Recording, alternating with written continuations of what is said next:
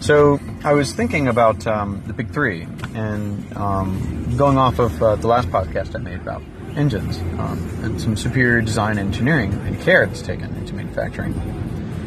So there are a couple of times in history where a lot of these companies could have, or rather should have, failed, and yet they haven't, or they haven't been allowed to. Can you imagine exactly what would happen if that did occur, if we had allowed Chevy and Ford to fail, or Chrysler to fail, and how very different the world would be, and how different our technology would be, actually.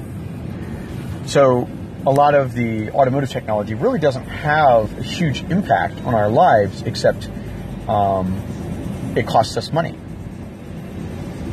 So we're spending more money on technology just in cars, and what are we really getting out of the deal? So the idea is that if the big three are gone, someone would have come along and innovated, like Tucker in the past, and produced a superior product for a much cheaper price. And how different would the world be already? Because commerce would have budded, right? It would have benefited. I think this is an interesting social experiment too, because in a way we should be thinking like this about the future. Like, can we do without companies like Fuji Electric, or can we do without companies like Norfolk Western? Can we do without companies like Walmart? What is the world going to look like? I mean, they're not going to be around forever. That's something important to consider. So what are we going to do with these resources that are left behind?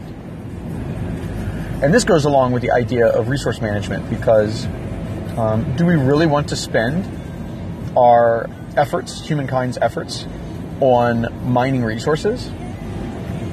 How many more years do we need to actually do that? Do we have the necessary resources that have already been mined by the culmination of mankind's efforts to make modern society as it is? Do we already have enough that we can actually make that a possibility? Like, can we actually make everything that we need off of what's already been harvested? Can we reuse it in some way? I think that the answer is yes, actually. And part of that has to do with automation. It depends on the order and how you want to do it. How I would do it is we build robots. And the robots are designed to build robots. And what they do is they go into the world's landfills, and they start to convert landfills into robots.